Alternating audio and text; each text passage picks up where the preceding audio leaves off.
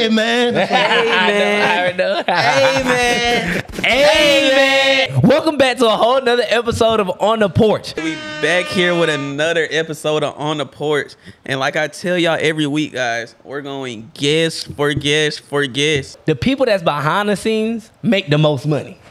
Let's just be completely honest here. Guys, he is a real estate investor, just a businessman overall. Man, I'm just gonna allow him to introduce himself and tell you guys what he does.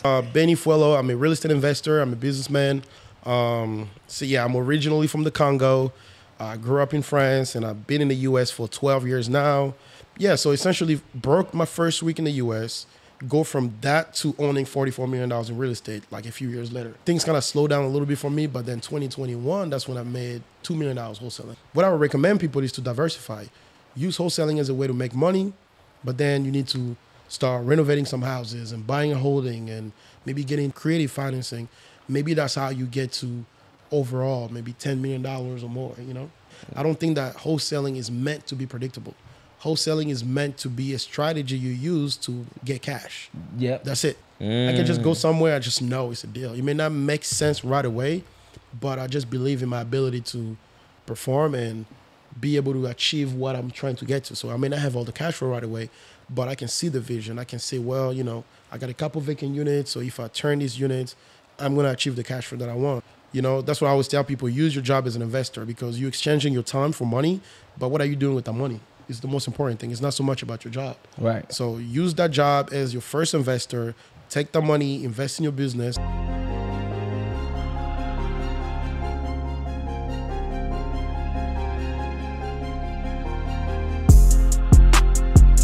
Welcome back to a whole nother episode of On the Porch. Guys, I told you guys we are going crazy. Make sure you like, comment, and subscribe if you're on YouTube. And if you're on YouTube, go over to our other platforms. Leave us 5 stars, say something nice, and move us up those charts. By other platforms, I mean Apple Podcasts, Spotify, Google Podcasts, whatever that is, just to move us up those charts. And guys, look, if you want to support us, I know a lot of people have been trying to figure out, how do I support these guys? How can I help these guys continue just getting better production, better quality, all that stuff? Leave us a super chat. Say something nice. And me and BJ have been masterminding on this membership. And we got some stuff coming. So if I were you, I would go ahead and join the membership. We talking about weekly calls. We talking about monthly calls with the special guest that's been on that's gonna give y'all a straight game. We've been talking about all this stuff, monthly meetups, quarterly meetups, whatever that is. So look, just don't miss out. Go ahead and join. BJ. Amen. Amen. Amen. No cap. Hey, it's your boy _BJ Real. We back here with another episode of On the Porch. And like I tell y'all every week, guys, we're going guest for guest for guest. We're getting bigger and better every time, guys. And we have another special guest with us today. We have another special guest, guys. I mean, I don't know if you all know him, but you know, the people that's behind the scenes make the most money. Let's just be completely honest here. I don't know where I've seen him a couple of times. I was like, then he popped out with a Ferrari. And I say, oh, he's him. Whatever he does, I need to know. Man, we got my boy, Benny Fuelo. Guys, he is a real estate investor, just a businessman overall. Man, I'm just going to allow him to introduce himself and tell you guys what he does. Hey, y'all, man, I really appreciate y'all, man. This is a good setup, you know? Yeah, and then what he does, I like to actually watch a couple episodes. Like, hey, man. Oh, man, that was beautiful, man. So, yeah, my name is Benny Fuelo. You actually said that right because people... Let's go. Can't even tell you how to kill my name. But Benny Fuelo, I'm a real estate investor. I'm a businessman. I'm originally from the Congo. I grew up in France, and I've been in the US for 12 years now. Yeah, just chasing the American dream, man. That's it. It seemed like you're obtaining it. So, I mean, where did this start? Like, I know you're from the Congo. When did you move to the United States? I moved here when I was 18, turning 19. Oh, wow. So it wasn't that long ago. Yeah, I mean, what, 12 years now? Yeah, that was. If my math is right, yeah. What brought you over here? So the crazy thing is that I won a lottery. What? Yeah, so what? Hey, bro, listen. I was not supposed to be here. You know what I'm saying? So yeah, I was not supposed to be here. So one of my buddies was, I think a random day, I woke up in the morning and I just thought about, calling my friend. Called him. I was like, yo, what you doing? It's like, yo, I'm entering my information in this lottery. I'm like, yo, what is it?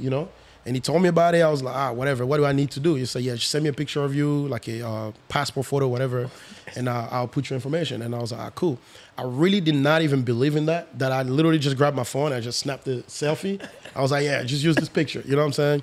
And 9 months later, I won. I was selected to come to the U.S. and get a green card and get a citizenship. Wow. Random, What lottery is this? When I hear lottery, I'm thinking thinking money? Nah, it's not. Oh, I've been saying how much you won. I'm like, whoa, how much you won? Nah, it was a visa lottery. So it's called a diversity visa lottery. So the U.S. government had a program. I'm not sure if it's still going. They had a program where they wanted to maintain diversity in the country. So they gave every country, or a lot of countries in the world, a certain quota where they can have people come in. So the odds were like 1 out of 50,000 or something like that. It was like I was not supposed to, like, so essentially I was selected out of every 50,000 people. Wow. So yeah, I just got selected to essentially have an opportunity to come here.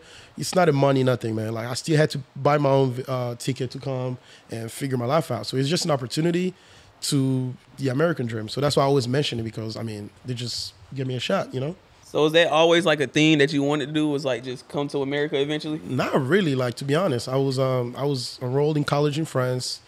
You know, I had graduated high school. You know, I had a little gap year, so I went to India, just traveling. You know what I'm saying? So I was already in college, enrolled in college in France, and then this lottery came about. So I was like, oh man, you know, let me give it a shot. You know, the U.S. is, I mean, if you don't live here, if from outside the country, outside the U.S., people really want to come here, you know? And that's crazy because, you know, with us living here, you know, most people, we talk down on the U.S. like, this is that. And they're like, I'll leave this country. And I'd be like, me and BJ Lou be like, bro, I don't know, bro. Y'all talking about leaving, but this really like kind of the best country. But I understand what they're saying, because when you got here, I got a question. So when you got here, do you still see the U.S. as the same as you saw from the outside? Or you look at it a little like, how is that? Like, what's your perspective now? Okay, all right. Take it from me, man. So there are a lot of countries in the world where, you know, life is great, you know? Yeah. And you can make money, you can live a great life. So I wouldn't really say from the point, I don't think the quality of life is the best in the U.S., but I think economically, the U.S. makes sense. Right. You know, I think that for me personally, like, I mean, I don't think I was going to make it as far if I was, let's say, in the Congo or in France. Right. I really don't think so. Like, somebody's going to have to show me how I was going to make it. Right. You know? So, like, I think economically, the U.S., the best way to say is, like, the economic upside in the U.S. is just amazing. Like, this is the only country on earth where a kid from the Congo, like me, that came to the U.S. with $500 in his pocket, I blew through that $500 the first week I was here. So I was really broke the first week in the U.S., right? It's not hard to. Yeah, it's not hard to. Everything is expensive as fuck here. So, yeah, so essentially broke my first week in the U.S., go from that to owning $44 million in real estate like a few years later. Oh, shit. Like, $44 million? Yes, so far. So by the time people watch this episode, I don't know, it's probably going to be 50 million. I don't know. So the point is that, yes, the economic upside, in the U.S. is just... It's the capitalism. Yeah, but quality of life, I mean, you can live good anywhere, you know, it depends. It's all, you know. Yeah, we're not the best with our taxes, personally. I heard like most of our taxes like goes just to like the military and stuff. Like, whereas like other countries, they put their tax dollars into like medication, and, like healthcare. So it really depends on what you're looking for. Like me, I'm young. I think that if you're young, I think the U.S. is a great country because you can actually work hard, make a lot of money, and then kind of decide what you want to do. Like, me, I don't feel like I'm stuck here. Like, I want to make my money here, but you know, I want to leave good here as well. I love the country. I mean, I'm super grateful. I don't talk down on the U.S., to be honest. Yeah, for sure. You know what I'm saying? But yeah, I want to live in France. I want to live in Africa, in the Caribbean. I want to enjoy life. Right. And I'm a citizen of the world. I'm not a citizen just of the U.S. You feel me? I like that. So you went to college in France, right? No, I was enrolled in college, but I came here when I was 19, almost, you know. So yeah, I went to college here. So you went to college here. So where do you even like start? Like to just build yourself, like you said, you came here with like $500. So $44 million in real estate. How do you go from just being broke to $44 million in real estate? Just walk us down that road. It's kind of crazy because I wouldn't really have a short answer. So this is just gonna be me just telling you. It's gonna be me telling you guys my story. So so when I first came, my cousin was living here. Funny enough, he was actually doing real estate. My cousin was doing real estate, and it's crazy because I really didn't see myself doing real estate. He's actually very successful still now. So yeah, man, like, yeah, you know, he had me. I got here, stayed in his apartment. I got in school because I had to learn English first. Right. Because mind you, Oh, wow. I was not speaking English when I got here. Wow. Definitely was. Yes. So I had to learn the language first. And then after that, the next step is get a job because, you know, you got bills. You got to kind of get accustomed to life, you know. So, yeah, the next step was getting a job. So my first job was a dishwasher job. So I was washing dishes at Panera Bread. That's where I got my first job.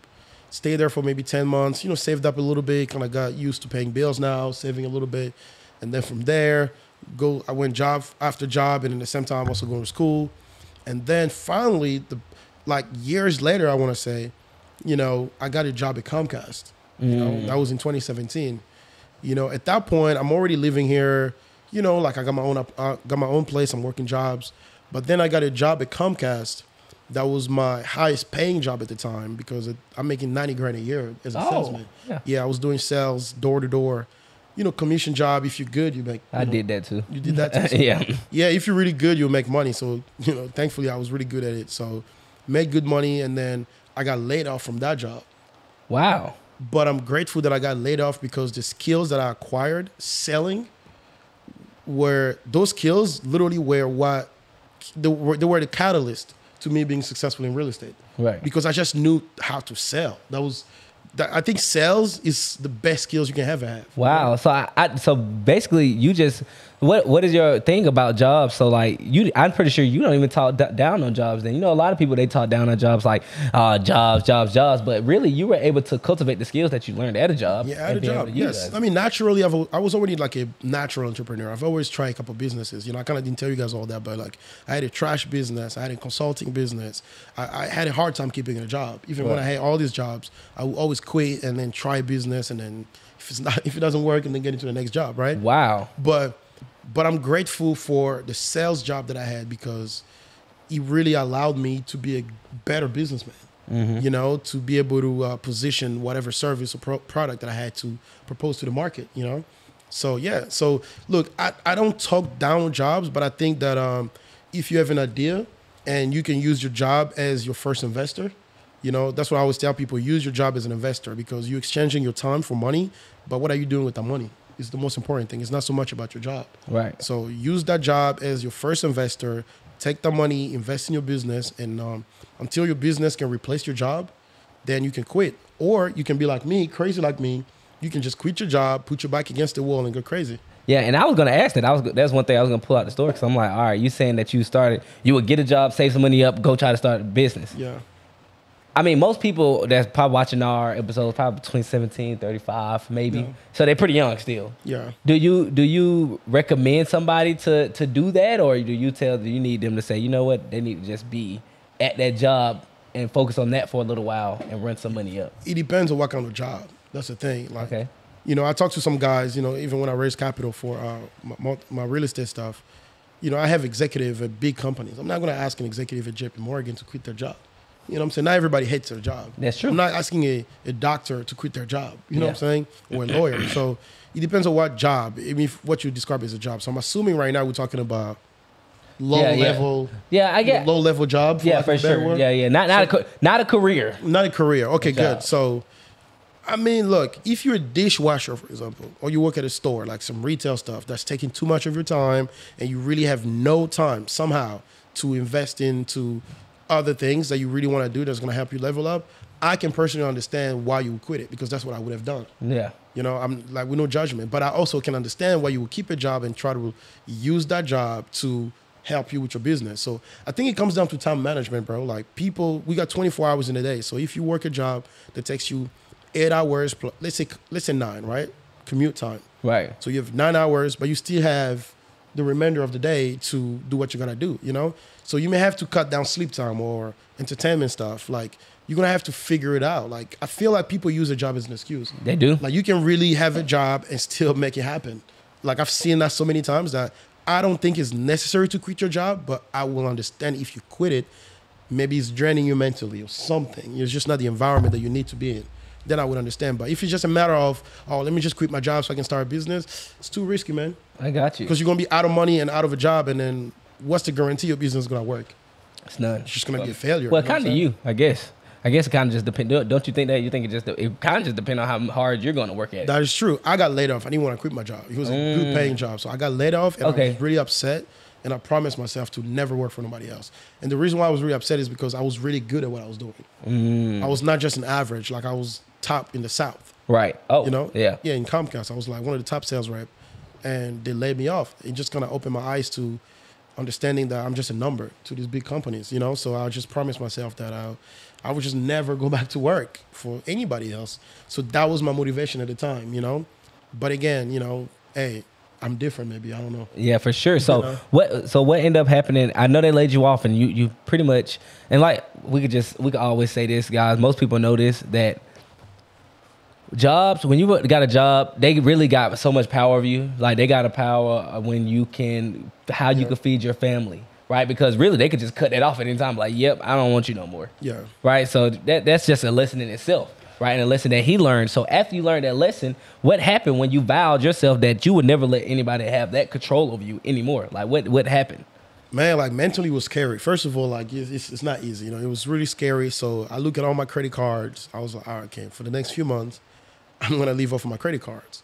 But then I had to be able to replace my job somehow. And to be honest, I didn't know like what was the next move, you know? I was really thinking. So I took a few weeks to think. And as I was thinking, one day I'm watching TV and there was an infomercial about real estate, you know? And they're talking about you can get into real estate, no money, that kind of stuff. I'm like, what? What year was this? 2017, late Oh, wow, 2017, okay. December 2017. So they're saying like, actually November, December, somewhere around that time. They're saying like, man, you can get into real estate, no money down. I'm like, man, this thing sounds good, too good to be true. I've heard of it, you know, I've seen it on social media, but I never paid attention to it because, you know, I had other businesses going, I had my job, so I never really, you know, paid attention to it. But clearly I have no job, so I'm paying attention to everything now, right? For sure. So I was like, okay, let me give it a shot. I paid $200, attended the seminar or whatever. And after that, I paid another $1,000 to really get in a 3-day workshop, that kind of stuff, to really give me all the more knowledge. And I attended. I just educated myself first, right? To get the tools and just kind of get more knowledge into what is it, you know, what is the strategy. That's how I found out about wholesaling real estate, you know? And so at the end of it was a $50,000 offer. Clearly I was broke. I didn't have it, but I just, you know, $50,000? Yeah, it was a $50,000 to really get into some sort of mastermind. But I paid $1,000 to get in, to just get the knowledge that I needed at the time. So it was a mixture of like, I got enough information and I'm clearly hungry, right? I need to make it out because I'm living off of credit card. So at that time, I'm just like, yeah, I'm gonna give it a shot. So I start driving for dollars because, you know, I'm sure you guys understand. So what is that? What is driving for dollars? Driving for dollars is essentially like you go around town to find like, you know, properties that look like they need some love, like, right? Like tall grass and broken windows, like any property that look kind of like, you know, they need some sort of upgrades. You know? Right. So I was focusing on those. So I was driving around the whole city of Atlanta and finding these properties. I'm loading them up in this app called Deal Machine. Yeah. Yeah, so I'm loading them up in Deal Machine, and I will call them sometime right in front of the house. Hey, Mr. Seller, I'm standing in front of your house. I was just hungry as hell. Yeah. Just calling sellers, and it took me 3 months, man, until one day I kind of started giving up. I ain't gonna lie. Why? Wow. Why you? Because, I mean, come how on, long man, were you doing it before you got a deal? Like, I guess months. you go. All right, 3 months, okay. almost 4 months. That's it? So it's not that long. I know. I'm Some people be like, I've been doing the year. But one thing about it though, when people do that stuff, well, it's just something I like to say. I'm just throwing my input in and let you go. But the thing is, a lot of people that start wholesaling, they don't realize that you're putting the time in, but you're not putting the time in for real. That's why you didn't get a deal. So like they be like, I ain't get a deal in a year. How often are you calling people? That's true. How many text messages you calling? How many people are you talking to a day? Yeah. If you not contacting 500, 1,000 people in a day. Yeah, knowing what I know now, fast forwards, there's no fucking way it was gonna take me 3 months to close a deal. Personally. Yeah. Just knowing what I know, I was gonna probably cut that time in half, you know? Oh wow. Yeah. But yeah, man, it took me 3 months, which I think is fair. I think on average you can take, you know. But I just didn't know. Like I was just very like anxious about making money. You know, you're on credit cards. At that point, you behind credit card payments and just seeing your family kind of like, damn, like, you know, late on rents. Like life is just stressful, you know. So that's why I felt like 3 months was too much. So I started kind of giving up. started applying for jobs again. And I was like, kind of giving up on myself, you know? Yeah. I started looking at jobs. I was like, man, like I promised myself not to do this, man. But I have to. I got to be responsible. I got a family, you know? So, but the funny thing is, I always tell this story. Like I like to really tell this story. One day I'm home and I want to go buy juice at Kroger. Okay. So I'm like, all right, let me go get some juice. Okay. And I like to tell that story because a lot of people always kind of shit on me because I drink a lot of juice. Like, I drink water. I was like, juice saved me. And here's how. Right. So, by the way, I drink water. Okay. But I just drink a lot of juice too. So, Happy. So yeah, man, I'm home. I'm like, yo, no juice in the fridge. Let me go to Kroger and get some juice. So I'm driving, bro, the same street that I always drive when I go, to the grocery store. And I noticed a house that I never seen on that street. What? And I'm just like, yo, is this crate been here? I'm like, man, all right, I'm gonna load it up on deal machine on the way back. So I go get my juice and I come back and I stop at the crib, take pictures of the house, and I kind of like stop and I walk around it. It's vacant. I'm like, yo, I don't have How this. you never seen it? Yeah, I'm like, oh, how did I never seen this house? So I took all the information that I needed, the address or whatever, and I look up the seller and I call them, and come to find out the person that picked up was the son of the owner that actually passed away the previous year. Whoa. So his dad passed away a year prior, because I think at the time we're like early April. He told me his dad passed away a year ago. And yeah, man, I just want to say I want to get rid of it. I got a couple offers, but I got $90,000 on the table right now. But if you can give me $100, I'll give it to you. Straight up. Yeah. And I'm like, okay. I'm not really too sure what I'm doing really at the time. Right. I'm like, okay, cool. Like, I'm going to send you a contract. So I send him a contract. Or just not without looking at comps or nothing. Just like, I'm going to just send it to you. I'm just desperate. That's great. Wow. Without looking at Without looking at comps, which again, I don't recommend because you can waste your time like you that. can't, But, yeah. But I'm desperate, man. I'm like, man, I'm going to just take action. This guy clearly is telling me you got other offers, so let me lock it in. So I said, okay, cool, let's do it. So I sent him a contract. He signed at $100,000. And now I'm like, damn, I don't have buyers. I have no buyers. So I got this deal finally, but I have no buyers. So I go online, I look up the Atlanta Real Estate Association, like the local RIA. So I go there and I just shake everybody's hand. I'm like, hey, I'm a wholesaler. I got deals. I'm telling everybody. So I put together a group of 5 guys that say, yeah, we'll come look at the property. And 4 of them show up. They look at it. They say they'll send offers. And one guy called me. It was like, hey, his name is Mr. Malone. I always remember his name. He said, hey, man, older guy. He was like, hey, man, look, I'm late. I got a lot of things going on, but if you can wait for me there, I'm coming. I'm like, man, I'm not getting back to my folks. I got to get back to, what I got to do, but I got 30 minutes for you. This guy show up like an hour late. I'm like, whatever. He looks at the property and he said, okay, how much you selling it for? I'm like, I'm just shooting numbers. I said, yeah, maybe like, 160. He said, okay, I'll give you 150.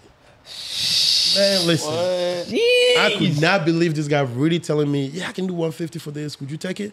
I'm like, I think he was bullshitting, like for real. I would too. I've been doing all the time, but still think you're bullshitting. No, I'm like, bro, like you just come look at it, like you telling me you give me 150, like yo, what's going on? Like, you know what I'm saying? I'm doing the math. I'm like, yo, that's $50,000. That's crazy. You know what I'm saying? But he told me, okay, cool. What's your email address? I'm gonna call my assistant right now. How many offers you have? And that time I'm bullshit. I'm like, yeah, I had a lot of people come over. They're interested. You gotta do that. Offers. I'm just telling you. I'm just talking my game. He said, okay, let me call my assistant right now. We can docu-sign it right now. How much is the EMD? I'm like, this guy is really serious. Like, he's trying to close me right there at the property. Oh wow! Like that's literally had to happen. You know what I'm saying? He said, okay, cool. Can I wire the EMD tomorrow morning? Because it was late. It was, I think, probably 6 p.m. at the time. I said, sure. So I do 5K EMD. Yeah, this guy closed me out within 10 days, man. I made 50K on my first deal. Holy shit. Yes, man. Like he was a serious... 50, so 50, let's break that down. So 50K on the first deal. Obviously, you put some urgency in them, yes. Just like, yeah, I got some, because you was in sales. Yes, I was you in understood sales. like so I understood the urgency. Yeah, you understand, like, I got other people offering me, cool. So what was going through your head at the time when, obviously you was like, he was bullshitting and it was real, but at what point did you realize like this is serious? Like when I closed, I got the attorney was like, yeah, we're gonna send you the wire. They didn't give me a check, so they wired the money into my accounts. I went to my bank. I withdrew everything, $50,000 cash, because I wanted to count it. You wanted to count it. That's when it became real to me. Yeah, sure. Yeah, that's literally when it became real to me. And the funny story is that I had one of my homies, Steven, at the time. I was kind of wholesaling with him, but we never found success together. So I called him. I was like, yo, where you at? He said, yeah, I'm in Sandy Spring. I was like, I pulled up on you. Pulled up on him. I had $50,000 cash in the car, man. In my glove box. I opened the glove box. I was like, bro. He was like, yo, what is it, man? You doing drugs? I was like, nah, bro. That's the wholesaling. I was telling you, bro. You quit on me, bro. And he had quit. Yeah, he was kind of like all over the place, man. He Yeah, was I not get it, focused, yeah. You know what I'm saying? So, and then I took them out to eat, whatever, man. That's when he was real to me. When I actually counted $50,000 real. Like, it was not real the whole time, man. Like, it was not. Even when I'm signing, this guy said, I'm like, yo, It ain't real, yeah. It ain't real, man. Like, I didn't see the money. And then when the money was wiring in my account, I log in, I see it in my account. It still wasn't real, bro. That's I had crazy. to go to Chase Bank. I remember I was banking with Chase at the time, man. I go to Chase Bank, asked them to withdraw $50,000, and they gave it to me. Surprisingly, they had it. They gave it to me cash. And usually the banks don't have that. They be like, yeah. Usually bank, you gotta schedule it, but they had it. Like, you just aligned, you know? That's And crazy. I had $50,000, counted it up. That's when I was like, okay, I really made money. And 2 weeks later, I had another deal. As you know, like when you prospect in real estate, there are things that kind of like hit later, right? So I had a seller that actually the week before that called me, but he was kind of like dragging it. So as I'm closing that deal, I had another deal on the contract like 2 days later that closed 2 weeks after from one of the. You remember there were 4 guys that came to the property. Oh, yeah. They never made me an offer. So I Okay. reached out to the same 4 guy, but they actually liked the other deal better. So I closed the second deal 2 weeks after my first deal. It was a smaller one. I made $16,000. But hey, It's still 16 grand. That's 16 So grand. within 3 months of me hustling, I made $66,000. Wow. That was, and I never looked back, man. So when you get in these funds, obviously, what did you do? What did you do with the money once you got it? Obviously, why was you thinking like reinvest to the business or? That's when I'm kind of grateful to have it. Like, you know, my wife kind of like kept me grounded. Oh wait, you were married at the time. I'm married. I'm still married. You know, Oh, just not wearing my wow. ring right now, but Yeah, you're I'm still married. Yes. So I know that was wow. That's I a was already big part. married. Yeah, that's a big part because you're telling me you were living off a credit card and they have the money and you were married. I was married. Oh, I and know she was on your ass. I mean, Not really, but not really, but clearly, you know, it's yeah. kind of, man. You was like, nigga, you better, you know, It's like, hey, I'm giving you this opportunity to kind of get your shit together. But my wife has always been great because she never made me feel less of a man. You know what I'm saying? That's something I always kind of credit to her because even when, you know, I had this dream that I'm gonna be a big real estate investor, I shared it with her. She had to do what she had to do to support me. My wife had to drive Uber when my deals were not closing. She was like, fuck it, I'll pick up Uber to support. Wow. She did that. So when I made money, like, man, like the way I think, man, I could have blew the bread like quick, man. I was already looking at cars. You know when you have 66 grand in your bank account? You like shit, I can go buy anything I want right now. like, You feel like that. You feel like that. You know what I'm saying? So I'm looking at cars. I'm looking at like, man, what can I do? I'm looking at like, yo, let me take a vacation. Let me get like, I'm getting lazy at the time, right? So, but she was just like, man, clearly we behind on bills. Like, you know what I'm saying? So take care of that first. So we gotta take care of what we behind on, and so yeah, we took care of what we're behind on, and then I gotta be honest, I got lazy, man. I got lazy for like 6 months. Wow. Yeah, I was not really like grinding anymore, man. I was just like, shit. 60,000. I mean, It's a lot of money that can cover you. I mean, that's people's salary for the year. You know what I'm saying? Yeah, So I got lazy until November of that same year. At that time, we're 2018 now. So November of 2018. did your funds get low or? Of course, man. So it got low and you was like, At that time, I'm probably like- that's what keep you from being lazy. Got you back Yeah. into it. At that time, I'm probably looking at like maybe 15, 20 grand. I'm like, shit, even low, maybe 15,000 I left out of the money, you know? So I'm like, okay, I got to get back on my grind. So I go in, I get my real estate license. And there was a guy that I was trying to get on the wholesale side that didn't make sense. You know, numbers didn't make sense. So when I got my real estate license, he had 2 houses. He let me list those houses and I made some money commission-wise. Oh, as an wow. agent. Yes. So I just called him back. He was a pastor. I was like, hey, pastor, forgot his name, man. I called him again. I was like, hey, look, I got my license now. Those houses, look, they may not work. I cannot buy them, but look, I'm an agent now. Would you let me list them? He was cool. Let me list 2 houses. They were next to each other too. So I listed those 2 houses and then I made money, maybe like 8 grand or something. And then, you know, I reinvested the money now into my real estate marketing. Okay. wholesale So with the first 6 grand, you I never put it back in my You never business. put it back in the business. No, I was just living off of it. I was lazy, not working. But then when I closed my 2 other deals and I made $8,000 as an agent, I took that 8,000. That's when I started looking into like systems and you know, like I started thinking about, okay, can I hire some VAs and you know all the stuff. So, and I was at that time it's early 2019, you know, because I got my license in November, put the properties on the market to list. between listing time and closing time is like, and then there's the holiday, so things were slow. So we end up closing the following year, January. So I got the money. 2019, I would say, was the year where I really took everything seriously. So, and that was the first year I also made 6 figures, and and then he went from 6 figures, 7 figures, and So you made your first 6 figures doing wholesaling? Wholesaling, yes. So how long? Because we know you're in a big time investor right now. So like, how far did your like wholesaling career go? So like in 2019, I made my first 6 figures. So that's when I became more consistent closing deals. I probably finished the year at the time, maybe at like 2019. Could have been, I gotta look again, but I think roughly $400,000, which was good. It was a really good year, 2020 was actually better early, but it got bad at the end, because I had a couple properties I was trying to flip that was not going my way. It was kind of like COVID too. COVID was a great year early, but then, during the holiday, I guess, there was another strand of COVID or something that happened. Things kind of slowed down a little bit for me, but then 2021, that's when I made $2 million wholesaling. Yes, 2020. So you went from 566.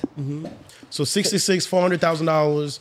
2020, actually, I made about the same, if not less, in terms of like wholesaling per se. Yeah. Because in 2020 now, I was making money other ways now. I was also doing other things. But in 2021, that's when, net $2 million.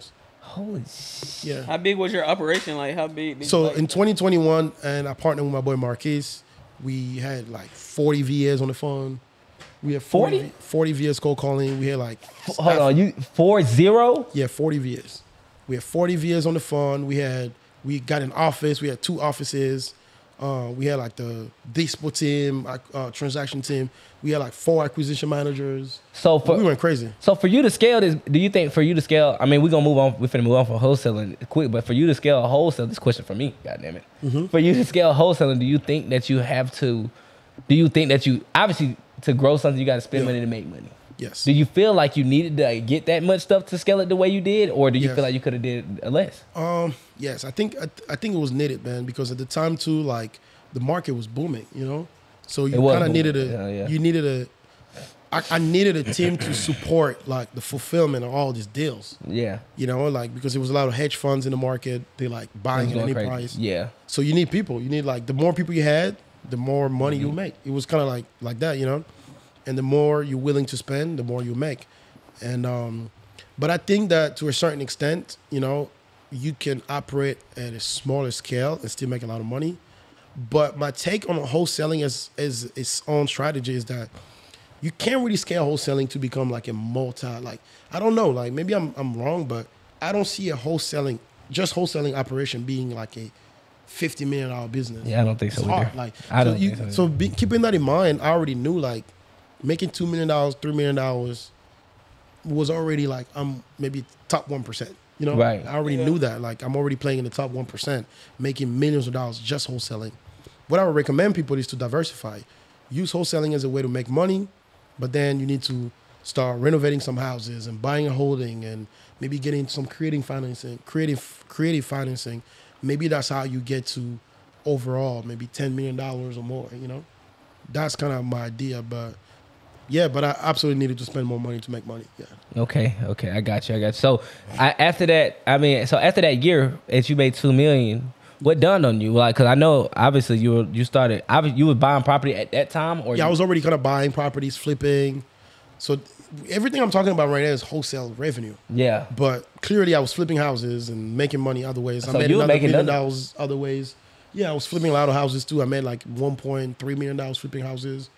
And I was doing some businesses with my sister. She was sending me some designer clothes for the low. I'll sell it to some people for more. I was just getting into anything. Into the bag. I was getting to the bag. I made a lot of money, man. I probably finished 2021 like what $4 million, something. Damn. So what happened? I'm just guessing. I'm not sure. Did you get tired of hustling? Yes. Because obviously wholesaling, it's a hustle, bro. Like I get tired of it now, and I ain't even did as much. For me, it was not so much getting tired of the hustle. It was just getting tired of the same. Because I was not the one doing the wholesaling. I had a team, right? But it's what's the word? Like just people quit like so much, man. Oh, turnover. The turnover, that's where I'm looking for. Like just having to deal with new people every 6 months, it was like, man. And then on top of that, it's still a hustle, man. Like you're only as good as your last deal. Yep. You know, so let's say we clear up a month, we close 15 deals. But then the next month we start over. Yeah. You know what I'm That's saying? true. It It's don't like, matter. Yeah. those 15 deals don't matter the next month, you know? So it's kind of like, you know, I kind of started thinking like, man, like you got to kind of start buying and holding properties because they're more predictable. You know, I know some people try to make wholesaling a predictable business, but I don't think that wholesaling is meant to be predictable. Wholesaling is meant to be a strategy you use to get cash. Yep. That's it. That's it. That's where it ends. Because most people don't understand it. Most people don't understand wholesaling is literally just an extra It's strategy. It's just a strategy. It's an exit strategy. Yeah, so that means you have a property, you can buy the property, you can do other things with the property, but if you're not in position to buy, that's why you wholesale it, to make money. Right. That's what wholesaling is meant for, you know? Real estate is meant to be bought, Yep. right? So to really make money in real estate, you got to buy it and hold on to it, Wow. right? But if you cannot do it, that's why you wholesale it, so you can make some money and move to the next one. Now, you can develop that into a full-blown operation so you can wholesale a lot of properties, but you're not supposed to wholesale as a career, man. You're supposed to wholesale, make some money, and get into buying and holding and buy some other businesses, do some other things. For sure. So so when did you get to the point where you say, you know what, I'm going to start buying multifamily? Like when did you get to that? So that was in 2022. So actually, I was already thinking about it in 2020. Were you buying and holding single families already? Single family, yeah. I sold all of them. Oh wow. How many did you have before you sold all of them? I had probably like 9 houses. Uh-huh. Yeah, I had 9 houses. So, but I sold all of them. My last one actually I sold in 2022. Oh wow. One of them being one, you know, personal residence. I also sold that, like one that I bought initially to live in. What made you do that? I To don't sell know. all your properties. What made you say, you know, I'm finna sell all my single? First of all, I needed cash to get into bigger things, and second of all, I just didn't like the you know, like I think that the multifamily makes more sense because not only the rental income is higher, tax benefits are better, and also like the vacancy risk. Well, yeah. You know, I just think that, like, think about it. If you have 30 units, right? If you have 30 units and you have 5 vacancies, you still got 25 people paying your rent. But if you have one house and you don't have a tenant, you got to carry the mortgage. Yep, that's You know what I'm saying? So I think that it just made sense for me to get into more diverse tenant base, which was multifamily. You know, you buy one property, you have multiple tenants. I mean, it's a lot more work, but when when you crack the code, you know, it makes sense, you know? Do you think you cracked the code? I'm still working, man. I think I'm early in what I'm doing, but I'm around people that already had cracked the code, you know. So, and it's helpful, you know. Just be surrounded by the right people, you know. So 2022 you started. So what was that first deal that you got that made you say, you know what, let me go ahead and obviously you sold your other properties that you had. Did you sell those before you got into multifamily? Yeah, I did actually. I sold them early in the year, like Okay. My last house that I sold was 2022, like early. It was cold. I think it was February or something. Okay, I got you. So by what time did you say, you know what, let me go ahead and get this multifamily? So I already had the plan, right? Right. But my first deal was closed in June of that year, 2022, May or June. So I already had the property on the contract in April, closing up in 60 days later in June, and it was 17 units. And I never looked back since then, man. I closed 17 units in June, closed. I think in August I closed 7 units, and I think the following month I closed 25 units, and after that in November I closed 80 units.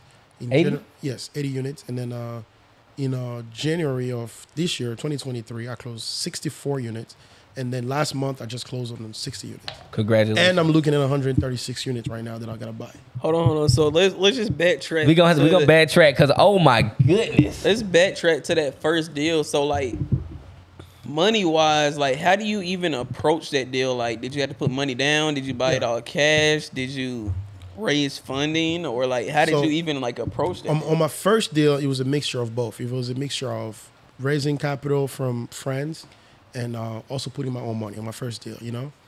And I already had investors that I was working with that were already investing in my single family endeavors. So they were already giving me some money. Let's say they'll give me 20 grand to like to buy a house, flip it, and pay them, you know, some dividends or pay them back with profit. So we already had built that trust, you know? Right. So when I was ready to go to bigger things, I reached back out to my friends to get into a deal with them, so it was easy. So I needed about $315,000 for my first deal, 17 units. I bought it for $2 million. So that was the down payment that I needed. So I raised it partly, and then, I kind of threw in an extra, like maybe $100,000 of my money and bought that first deal. But since then, I raised capital really for most of my deals. I may have some skin in the game depending on what I'm short on, but yeah, I really use a lot of private money in terms of like raising capital for all my deals. So so obviously just people that you worked with in the past. So what's the importance of being able to make sure you conduct good business and actually growing relationships? And how did you meet these individuals? So like one thing I really go by is that like at the end of the day, I know you guys, I own all these properties and I do pretty well for myself, but what I really have is my name, bro. Like, yeah. You gotta keep your name clean in the streets, man. Like, so especially in real estate, it's a small world. Yeah, real estate is such a small world. So I've done such good business with a lot of people that it's easy for me to get introduced for the next guy. So you ask me how did I meet these people, but it's really like the people that I've done good business with, they introduce me to the next guys, because the way successful people work is that we don't compete, we collaborate. So if I'm making money, if I have a play with you, right? If I know, my guy Mike, man, I got a play that's making me all this money, I'm not gonna keep it for myself. Right. I'm gonna probably talk to my guy here. I'm like, look, man, I see you making some bread, bro. I know somebody that can do this with your money. And before you know it, you're in front of him now. I talk to the next guy. Like, that's the thing. A lot of guys that I know now were introduced to me because I've done good business with one person, and they just felt compelled to introduce me to somebody else that may need my services. Now, that's what it is. Hold on. Now, when you go into these deals, like, were you going into them, like, for the equity? Were you going into it for, like, the monthly cash flow? Or were you going into it because you saw, like, a potential to build generational wealth? It's all that, man. Like, so, obviously, you got the equity side, which is good because when you refinance, you can pull some cash. I mean, it's a lot of money when it comes to multifamily. We're talking millions of dollars. Yeah. And you got the cash flow. I always tell people, yes, you got to buy for the cash flow because that's what pays you every month. That's what you live off of, is the cash flow. And generational wealth as well, because, like the way I strategize and the way I structure my real estate stuff is that I buy them now. I work hard to stabilize the assets, make some cash flow, make some good money. But by the time my son is 7 years old now. By the time he's 20 years old, I'm going to have lower debt on my properties. they're going to be more stable. The rent is going to be higher. They're going to really reap the benefit of my hard work, Or when I pass away, my family is going to inherit all these properties because they're all covered by life insurance. So if I have debt on the property, so for example, let me just give you guys a better example, right? So if I have a property right now that has $5 million mortgage debt, right? So what I do is every time I buy real estate, I also get a life insurance policy. Okay? Every time I buy real estate, I also get a life insurance policy. Every time? Every time. Or if I have a big enough policy, then that's fine. I may not buy one. Okay. But if, let's say, I acquire new debt and that, that exceeds my policy, my value, then I need to get a bigger policy to just cover all my debt. So I just make sure that my life insurance policies are always more than my debt plus more. Like, essentially, like, I need to pay off my debt and have an excess of cash for my family. So the way it works is, so if I have a property right now, let's say I have a 60 unit that has $5 million in debt, right? Assuming that, let's say the debt stays the same until I pass away, right? Because I may refinance a few times, or the debt may go up. Maybe it's going to end up being $8 million of debt by the time I'm older. Let's say I'm 80 years old, God calls me, whatever. What's going to happen is my insurance policy is going to pay off through my trust, of course. Yeah. Because you set up a trust. Because you got trust. Yes, gotta have a trust, man, because the trust kind of dictates on how the money is allocated. Right. So what happened is, when I pass away, because we are going to die, we're all going to. That's going to happen. It's going to happen, right? So when I pass away, the money goes to my trust from an insurance policy. So my trust is the beneficiary of my insurance. My trust now will pay off all my debt, my current debt at a time, right? So it's going to be family meeting to figure out what are my debts and my accountant at the time, whatever, right?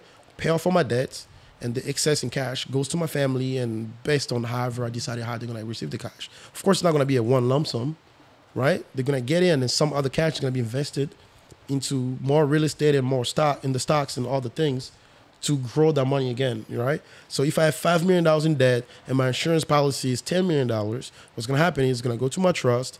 My trust is going to pay off that $10 million, and my family is going to get a free and clear property, by the way, right? They get a free and clear piece of real estate, and they get an excess in cash that they can reinvest for the next generation. And they can repeat the cycle. They can take free and clear property. They're going to cash flow. And whenever they need to mortgage it to pull some cash, they can do it. And we can repeat the cycle, generations after generations. So is this the, so obviously real estate and health insurance, that's been a lot of Life insurance, yeah. Life insurance, my bad. I had health insurance, but life insurance is the best way to build, in your opinion, is the best way to build Yes. generational wealth? In my opinion, I think that life insurance is the hack, man. Like, think about it. We all have a death sentence when we're here. We all are going to die. Yeah. I just don't understand how people don't have life insurance. I really don't get it. So you know something is going to happen. Think about it. If you knew you were going to get in a car accident, would you not get a car insurance so that way you can cover your repairs? Yeah. This is literally life. We all know we are going to die at some point, so we all need to have life insurance so we can take care of our families, you know? Right. So with me in real estate, I know I have businesses, I have real estate, and I have debt. I don't want my family to inherit that. I want them to inherit free and clear properties. So what I do is I buy real estate, I borrow against it. So when I die, they're going to be paid off, and my family is going to inherit free and clear properties, and they can do what they want to do with it. You know, they can repeat their cycle. They can borrow against it as well to get some cash, and they can, you know, go on to invest in whatever they want to invest in. And but then again, my life insurance policies will also give them an excess of cash that they can also invest in the stock market or businesses and real estate, whatever.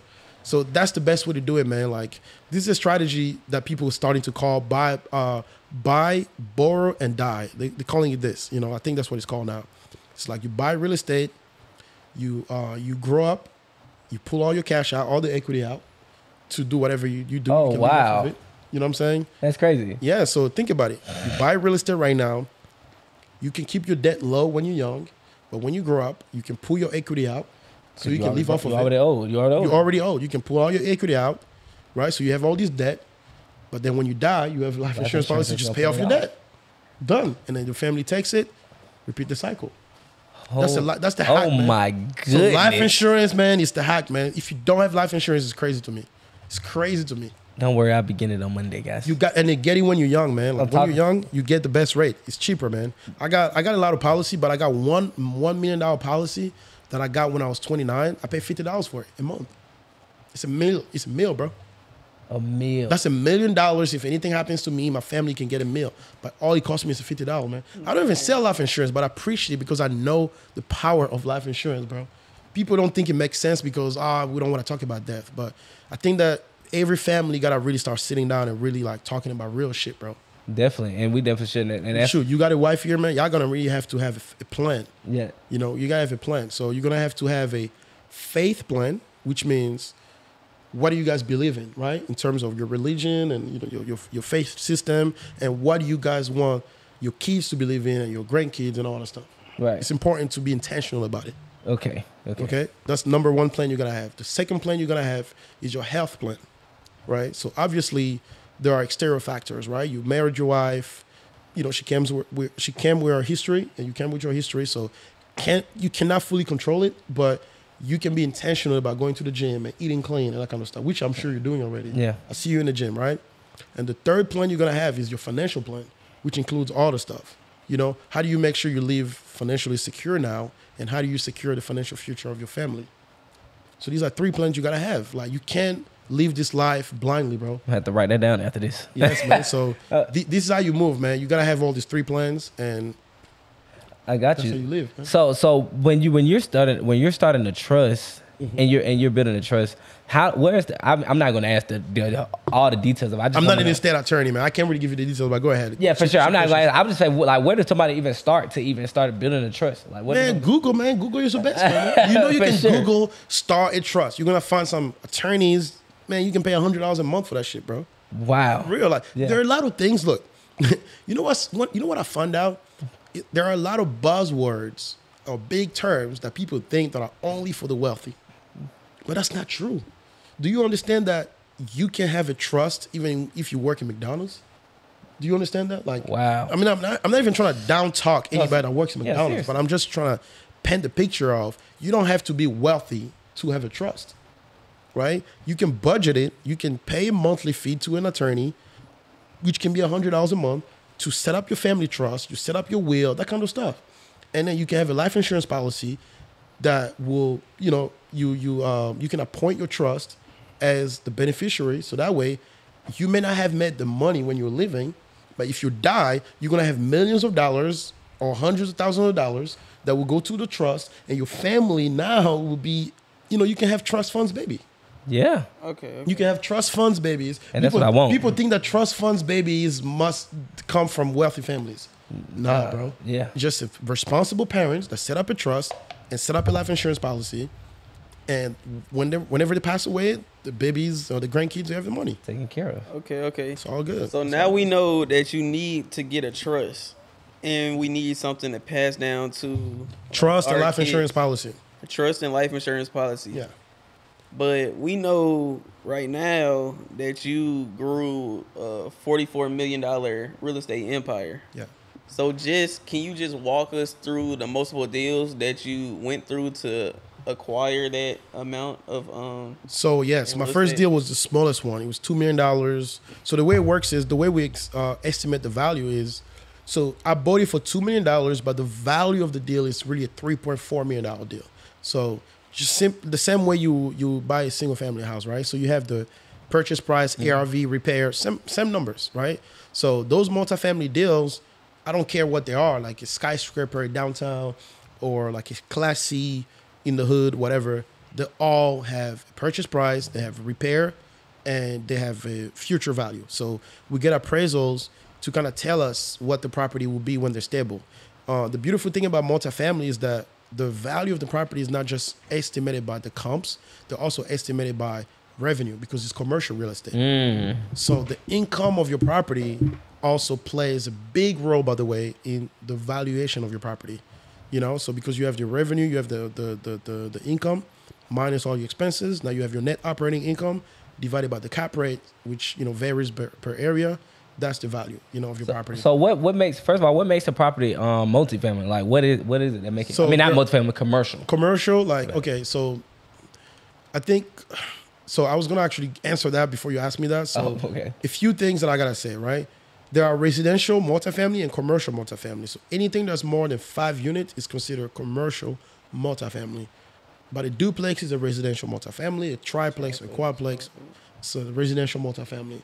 But anything more than 5 units is considered commercial multifamily, because the way you value the property, what makes it commercial is that the revenue component It changes. Yeah. changes. So that means The business. it's more of a business now. Every time you buy an apartment complex, you're really buying a business, because now the revenue of that property plays a role into the value of the property. That's Right. what makes it commercial. So what makes it? So what makes a? So you bought the first for $2 million. What made something a good prospect for you to buy? Like obviously you don't buy anything. I'm pretty sure you Yes. get most deals. So you I get look at a most of the few deals things. that I look come at a few things. So I look at obviously I want to make sure I'm buying at the right price, right? At the moment of purchase, I want to make sure that I have enough equity, because my first exit will be to refinance. to. Okay. Yeah. Right? So I want to make sure that when I purchase a property, that I'm actually able to refinance within the first 24 months. So if I don't see with the appraisal I can get now and in the near future that I'm going to have enough value to refinance, let's say at a 75% or 80% LTV, and that's going to give me some cash and pay off the debt that I have currently, then that may just be a pass right away, right? So that's the first thing. The second thing, of course, I look at location, and the third thing, I look at cash flow when I buy, because I want to make sure that when you buy a property, that the property can take care of itself and make you some money already. So again, I look at the refinance possibilities, location, and cash flow. And quite honestly, man, most of the time when I buy my properties, it's just a gut feeling, man. I can just go somewhere, I just know it's a deal. It may not make sense right away, but I just believe in my ability to perform and be able to achieve what I'm trying to get to. So I may not have all the cash flow right away, but I can see the vision. I can say, well, I got a couple vacant units, so if I turn these units, I'm going to achieve the cash flow that I want. But location is always important, though. There's one thing I never negotiate is the location. I want to make sure it's always in a good location for me. I got you. Everything else I can kind of like negotiate a little bit, but location-wise, It gotta be the Non-negotiable. Yeah. adequate location for me. Yeah. And with 44 million in real estate, what does that look like as far as like monthly cash flow? So like the best way I can tell you is that you don't look at the value of the real estate to determine cash flow. You just look at the number of doors. Right now I'm at 274 doors. On average, I can net $300-$400 per door. Just do the math. Yeah. Do the math. Yeah, that's kind of how it is. You want to do the math? 274 doors times, what you say, 300? Yeah, do 400. 400. Yeah, so that's kind of what you make because people pay rent. You can take it down to 300. That's fine. But so because let's say you can gross overall, you can gross like $200,000, right? Let's say one property brings in $200,000, but you got expenses, you got property, you got staff, you got maintenance, you got things that kind of you got bills really like and then you got unexpected things like the other day on one of my properties, a tree fell on it. Obviously it's an insurance thing that we can recoup, but we got to fix it first. Yep. So that's an expense that we got to have, So we kind of save for that too. But yeah, on average in multifamily, even in single family, you can make about $300 per door. Oh my God. Okay, I got you. $300-$400. I'm just trying to see. Is it okay if I say this number? Of course. So he said cash flow monthly. Yeah. But I just did 300. I just did 300. Yeah, anywhere between 82 to 100,000. I don't want to disclose my cash flow because I don't want people to be calling me now, yo, send me some money. Yeah, I feel you. But anywhere, if he got 400 doors, 109,000, and they all pay rent, of course, guys. Stop counting his pockets. You don't know if they may not be paying rent. Yeah, 274 doors right now. Yeah, and then or it could be you can make it about $100,000 a month. Yeah, for sure, on average. Yeah, which is amazing. And obviously, refinancing is a big thing in this game because the reason being is it because you're paying they're only investing for a short amount of time. So the people that I raised the capital from they invest for a maximum of 2 years. So okay, which also happened to be a good time for me to also refinance. So it's kind of like it works for me, right? So when I refinance, I can pay back my investors and I can keep the excess cash to potentially buy another building or do what I want, just keep the money, whatever. Okay, good. Okay. So for example, let me just actually give people the refinance numbers, right? Okay, so yeah. I got one deal that I really love. What is refinance? Let me break that down for him first, then go on. Yes. So to refinance is essentially you buy a property with debt, right? So you can get in a deal with, let's say, hard money, for example, right? Or a bridge debt. Bridge debt is short term, but the good thing about bridge debt and hard money is that it has a repair component to it, right? So they don't only give you money for purchase, but they also carry you through renovations, okay?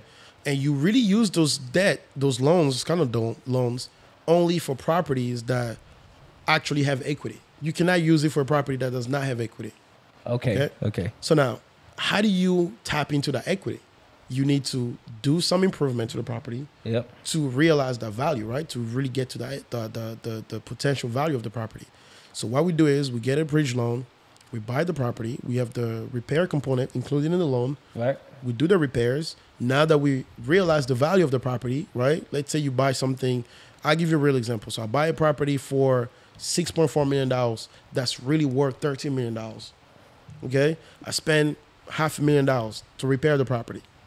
Right?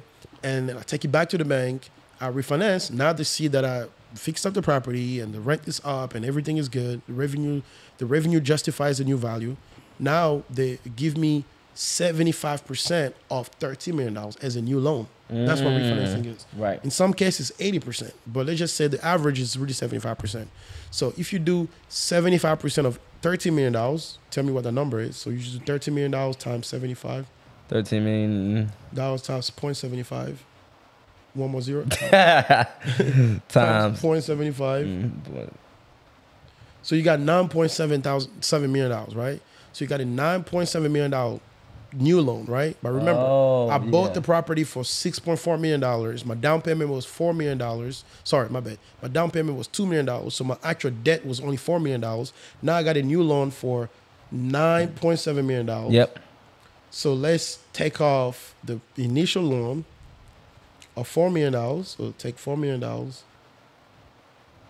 right? And then that's $5 million, but also take off the $500,000 of repairs because it's also part of the debt. So now you got $5.2 million to you cash free.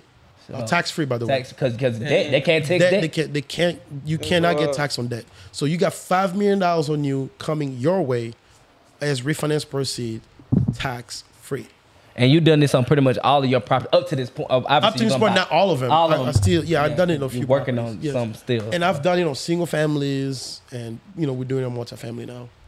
Wow. Yes. So single family refinance works. Clearly the numbers are smaller, but it still makes sense. You can buy a house for $100,000. You can renovate the house. Let's say you put in another 30. The ARV is 200,000. You refinance 75% of 200,000 is 140, I think, 145 maybe, and you pay off the 120. Now you got 20 grand. For sure. Over So if somebody wanted to try to get into this right now, like what are the steps they should be taking? Should they be wholesaling first? Is that what you tell them to do, or should they be just trying to save their money up? I think it's more so like, I think that you gotta get the basics of real estate. So either you can flip some houses first or wholesale, but you gotta educate yourself one way or another. Right. That's the point. Like, I don't care if you're gonna have to wholesale to get the education or flip some houses to understand how real estate works. But I would not recommend just getting straight into big deals. Like, you bust your head 20 units. I mean, yeah, it's hard. It's hard to handle. Yeah. So I would say maybe flip a few houses or own a few houses and then grow. Like, just take it one step at a time, man. Like, look, I bought my first multifamily unit when I was already 5 years in the game. I'm not saying that you have to be 5 years in the game, but just to kind of put it in perspective, it took me a long time. Yeah, for sure. To get here. So don't rush the process, man, because you're gonna burn yourself if you rush it. Definitely. That's what it is. Yeah. So what obviously your whole message is pretty much for this whole thing is generational wealth. Absolutely. Like my whole message is that you gotta buy real estate. Really, like the thing is, I encourage everybody to buy real estate. I don't care if it's multifamily. I like multifamily, and of course, I'm biased. I'm gonna push people towards multifamily. But I was just gonna ask, like, so what are some other ways, like, for 4 or 5 ways that you can tell someone to start building generational wealth? 4 ways. Give me 4. Give me 4. Okay. Buy real estate, buy real estate, buy real estate, and buy real estate. I'm just telling you, that's it. Like, and then don't forget the life insurance. Yes, I guess it's 5th way. All right, 5th way. So yes. 5 ways to build generational wealth. Yes, buy real estate, buy real estate, buy real estate, buy real estate, and get life insurance. That's what in that order. I'm just being honest. So now, to be honest, okay, if I'm gonna be fair, you can have businesses, right? You can get into private equity. You can get into other businesses, but real estate is the best way for you to conserve and preserve that wealth. Right. So making money is one thing. That's the thing. Like, I think that people are using generational wealth now as a buzzword, right? Because they make money, they think they're making generational wealth. Yeah, no. You only hear this. You only can talk about generational wealth when you're now starting to talk about money that you are not even gonna touch. Yeah. Like money that you're not even gonna benefit from. Like, we're talking about money that people that you would never know will benefit from. That's when you're talking about generational wealth. So if you have a business right now that's making you good money, you're driving a nice car, you're living in a nice house, that's not generational wealth, bro, because that's your wealth. You know what I'm saying? That is. Generational wealth is money that future generations, because that's literally what it is. Generational wealth is money that future generations are going to touch. So if you haven't set up anything that really will guarantee that to happen, you haven't built generational wealth. So the best way for me is, however you make money, buy real estate to preserve your wealth, right? Because it's real, and have life insurance to protect that wealth in terms of if you pass away, whatever you got going on can be paid off with life insurance. All the debt can be paid off, and set up a trust, however you want it. That's all. Man. Yeah. This has been blowing my mind because obviously, we in the wholesaling, so it's kind of just like, we're going every day. Oh, you get a check, you get a check. But it's like, yeah, but just keep in mind that you get a check because, dude, I was wholesaling too. So I'm not even like, it's a good way to make money, man. You can make a lot of fucking money wholesaling. Like, by the way, I tell everybody, yes, tap in with these guys, learn how to wholesale. It's a good way to make money. And I love wholesaling because anybody can really do this shit. Anybody. I mean, anybody. And that's why I love wholesaling. It's an opportunity to anyone that want to ever get into real estate to start something and make themselves some money. But keep in mind what your end goal is. So if you want to buy multifamily, stack some bread up, man. Stack some bread up, or just get so good that you can raise the money to buy some buildings. That's what it is. For sure, and that's what I was thinking too. I was like, all right, cool. Cause I close on smaller deals. Maybe my deals average 5 to 10,000, right? Cause I just work in the smaller. I don't do Atlanta or like a big market. So I'm like, okay, cool. Do I have to raise that much money, or like you said? Now I think about it, I got some good connections because I got people that literally tell me like buyers that's like, I'm willing to lend you on anything. Like, whenever. Use those lenders for single family flip. Right, which I have before. Exactly. Do a few of them, build that trust. You can go back to this lender like, hey, look, I'm about to buy 5 units. They will trust you. And after that, you come back a couple months later, hey, I got 20 units. You already built the trust because they're not really obviously they're investing in the deal, but they're really investing in you. That's true. That's what it is. So if you've built the trust and you build the connection, man, you'll be all right. You absolutely gonna get. That's what happened to me, man. Like I had people since I was doing wholesaling, flipping houses that I already built the trust. So it was easy for them to just trust me, like on my next move. Yep. And just keep your name clean, man. That's what it is. I got you. So so obviously you have a family, right? So. Yes, I have a family. I have a wife and 2 kids right now. Yes. Oh my goodness. So how is that like? Especially when you first started and you've been in business, like how is that? Like how are you able to? Are you balancing that, or I mean, obviously right now your stuff is is it more passive or it's like you're more into? No, I'm still active, man. Like okay, so I'm creating passive income, but I love working, so it doesn't bother me to be involved in my business. I have an amazing assistant, by the way. Shout out to Erica. She's my boss at this point. She runs my business. Like, she tells me what to do for real. But so yeah, I set up a staff that handles a lot of things. I'm not stressed to work, if it makes sense. I don't wake up and run to work. I gotta be at the office. That's not my life, right? I can wake up whenever, but I still work. You know, I need to be involved. I got meetings. I got calls to make. Sometimes I gotta show up certain places and make sure things go right. But but eventually, you know, the goal is to make it completely passive. But I enjoy working, so I don't aspire to passive income. I don't care. I don't think I'm gonna retire. Like I don't care. Like I don't think there's gonna ever be a time where I'm gonna stop working. Like it's just that work is gonna look different. And then when you do what you love, it doesn't even look like work. It doesn't feel like work. Like I just do what I love. You know, it's like I don't care how old I am. I may take longer vacations eventually, but I'm always gonna look into my business and take meetings and do what I gotta do. Right. You know, get creative and, you know, stay around people, keep you fresh, you know. Is your family involved into your business at all? Yes, my wife actually. So now that's a good point. So as I progressed to multifamily, of course, I never got rid of the single family side. So my wife is the one that she created a business around single family. So she's heavy on flipping houses right now. Oh, wow. So I kind of coached her into making sure that we can keep that around because single family is still a good asset class, you know. So you guys still buying? Yes, we're still buying. It's easy to exit. I might got a deal for you. Oh, you do? Man, let's talk. I'll probably do for real. You do? Okay, after this, we'll buy, man. We'll close like, if it's good, we'll close. Yeah, for sure. It's kind of funny because as I was driving here, I'm looking at all these houses.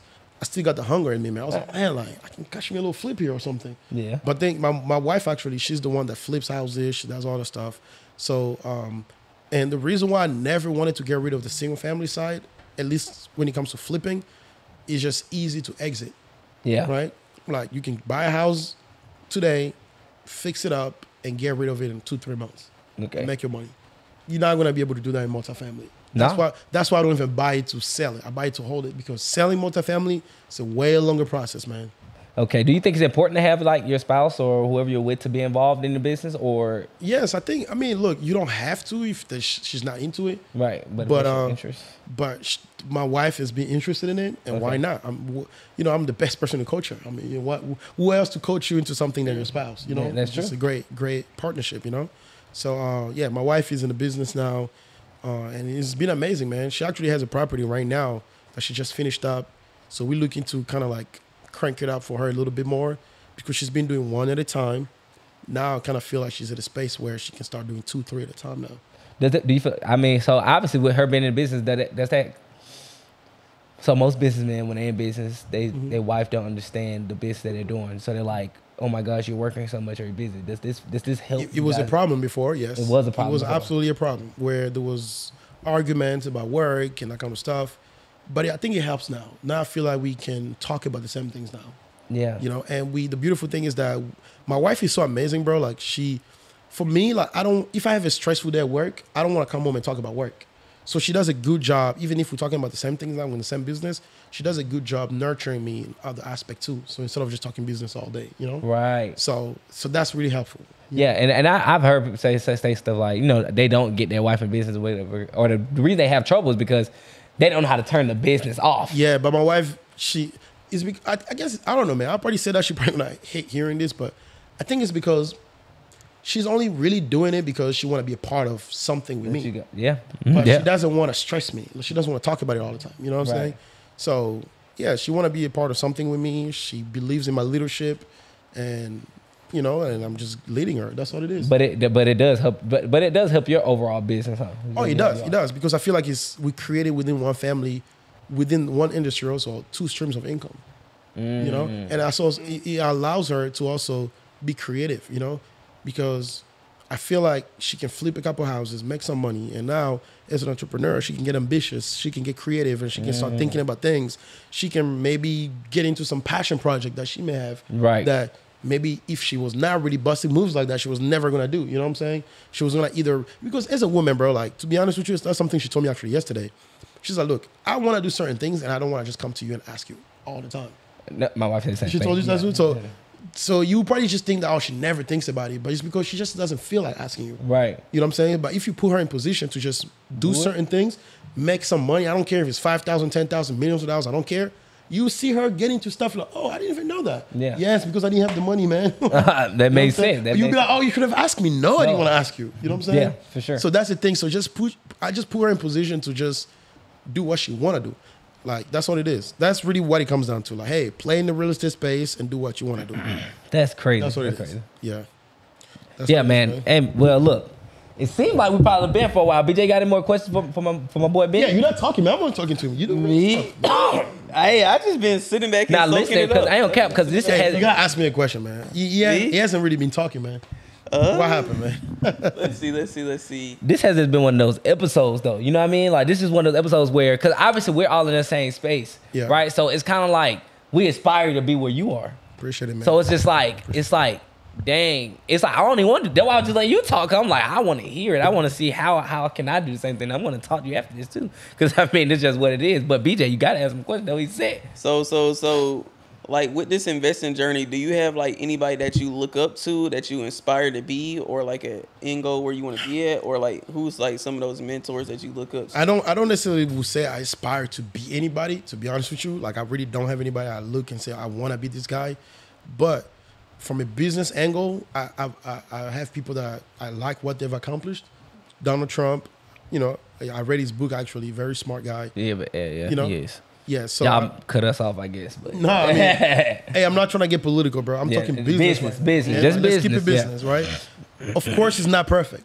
Okay, maybe in his business ventures, he's done things. I'm not aware of those. I'm speaking what he's accomplished in real estate. You cannot deny it. I'm sorry. Yeah, his dad gave him something, but that's what his dad was supposed to do. That's what I'm doing for my kids. So you can't hate on that. You know what I'm saying? He took his dad's business and turned it all the way up, right? Yeah, he came with his own challenges. He had to go bankrupt here and there, but that's business, bro.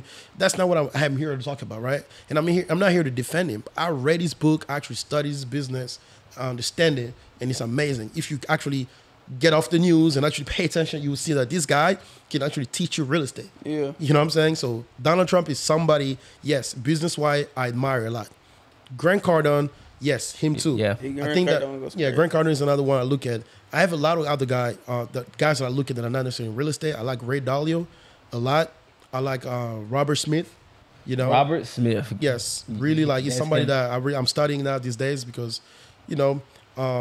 yes, and it's other African leaders in Nigeria that make a lot of money. I'm not Nigerian, by the way, but the Nigerians, in terms of like the African continent, they're making a lot of fucking money, man. Yeah, for sure. So I'm looking at some guys there too. Like, so I just study a lot of people, man. But yeah, Donald Trump is really one guy I really read a lot, man. Surprisingly, I read a lot of Donald Trump, and now I'm looking at Grant Cardone, Ray Dalio, Robert Smith. These are the 4 top that I actually like. That's crazy. That's aspired to. I just respect that because I know a lot of people just do stuff. Unfortunately, our culture they just do it off for color. Nah, they just do it off for color. Money is great, man. Money is great. The U.S. dollar is, Yeah. The U.S. dollar is great, man. Money has no colors, man. It's business is business. We gotta keep it like that, man. It's business. I know it can get personal sometimes, but It's business, man. Yeah, for That's sure. what it is. And that's I feel like that'll probably hold a lot of people back because they just so busy. Color, they just this person white. I can't read them. I can't look. Up You know them. one thing I always say, right? I believe in black enterprise strongly. For sure. Obviously, I'm Yeah. black. We all black here. I believe in black enterprise and I encourage black enterprise. And if I can hire as many black people as I can to put them in position or teach black people stuff, I'll do it. But I don't want us to have the mentality to think that you can only do business with black people. Yeah. We got to get rid of that, man, because have there are to, certain people that are just on other, they're from other races that may be qualified to do some deals with you. Go ahead and make your money because at the end of the day, you're going to get paid and you're a black person who's going to get paid. Right. You know what I'm saying? That makes and, sense. And you're going to use that dollar and just make sure that you inject it in the black community. Yep. That's really the part where we're going to be responsible. It's not so much about let's only do business among us. We can do business with us and other people, but as long as whatever we bring back home, we are willing to inject it in our community, we fine. Yeah. That's what it is. Big. You know what I'm saying? That's Definitely. what it is. Oh my The goodness. problem with us is that we make money and we spend it with other communities. Man, It's not so much that we only do business with other people because obviously we have to do business with other communities. That's what it is. But we gotta spend with ourselves too. That's the problem. Hey, give me some gunshots for that, Tay. Give me some. Give me some of that, bro. Because I mean, he's going crazy, giving out hit a ton of game, man. I mean, guys, man, I'm not even going. We could obviously keep going. I could keep talking, honestly. This guy's crazy. But the thing is, though, we might have to have a part 2 for this one. We might have to have a I'm part with it, 2. man. I'm with it. We Part two might coming we might have to have a part 2. And next time, BJ just go interview you. You're gonna have to, it's me and you, my bro. I was just letting him He was- flow. Like I had some questions, but I was like, go ahead. It was just flowing. It was just flowing. And I can talk, man. Yeah, Just for so you sure. know. Yeah, definitely, man. But it seems like we probably been here for a while. So, I mean, guys, you guys got to make sure that you're listening, taking notes. But before we get you out of here, right, sir. we drop these episodes at the beginning of the week Okay. on Tuesdays, Okay. right? On Tuesdays, right? So we dropping it on Tuesdays. We want to make sure that these people could take something from this episode and implement it this week, something they could do this week and actually get their lives better or actually better their lives this week. Okay. Right? So we call it give them something. We want you to give them some game they can actually take and just implement this week to get better, whether that's mentally, physically, emotionally, financially, or spiritually. It could be anything. It's gonna be just some spiritual shit. All right, and just look at that camera right there. So look, a lot of people they say they want to do something, right? And I was that guy. I have dreams and I had all the stuff, right? But I'm gonna keep it simple. I'm not gonna be overly inspirational. I'm not gonna give you guys some cliche stuff. You're just gonna have to stop bullshitting yourself. That's really what I gotta tell you. So if you really want something, right? It's as simple as go after it. One of my mentors told me this. You need to want that thing as much as you want to breathe when you're underwater.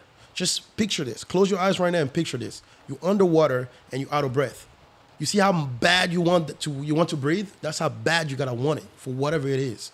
So, and by the way, you can actually go find a pool somewhere, get under the water, and actually just stay there for a minute. You will see how bad you want to breathe, right? And guess what's gonna happen? You're gonna get out the damn pool. You're gonna breathe. So that's what you gotta fucking do in real life. Like, stop bullshitting, man. People DM me all the time. They say they want to do something and when I tell them what it takes, they just fold.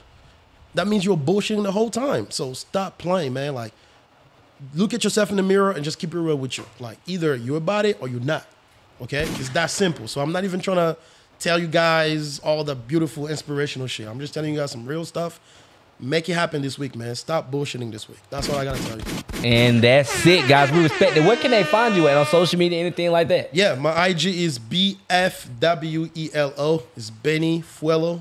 Just, DM me, follow me, all that good stuff, man. I got some stuff. That's the thing, man. Like, for real, for a lot of things that people can really do, if they follow me, I'm gonna start sharing a lot more stuff on my IG. So just stay tuned, man. Just follow me. He's not hard to find. He's not hard to find, guys. And guys, you can find us on Instagram at _on-the-porch. And if you are on here right now, make sure you like, comment, and subscribe. And go over to other platforms. If you listen on Spotify, Apple Podcasts, whatever that is, leave us 5 stars, say something nice, move us up those charts. And if you feel like Benny just gave you tons of gain and you got something out of this, go and leave a super chat. And we'll join the membership because we're gonna have people like Benny come on once a month sir. and just go ahead and speak to you guys and give you guys some game that he didn't even give on here. And make sure you follow me on Instagram at _Mr.Mindset and you'll see everything I got going on. BJ. Hey, y'all go ahead and follow me at _BJ Realman. But most importantly, y'all go follow us, like, comment, and subscribe at _on the porch. We're on all platforms. We're not hard to find. We drop an episode every Tuesday, guys. Just giving back to you guys and just giving y'all a lot of game. Like I said, we're going guest for guest for guest. Like we have a major guest on today on 44 million in real estate. You major. Hey, man. I know. Hey, man. Hey, man. And we out. Yo, man. Hey, you know what's crazy? I actually watched.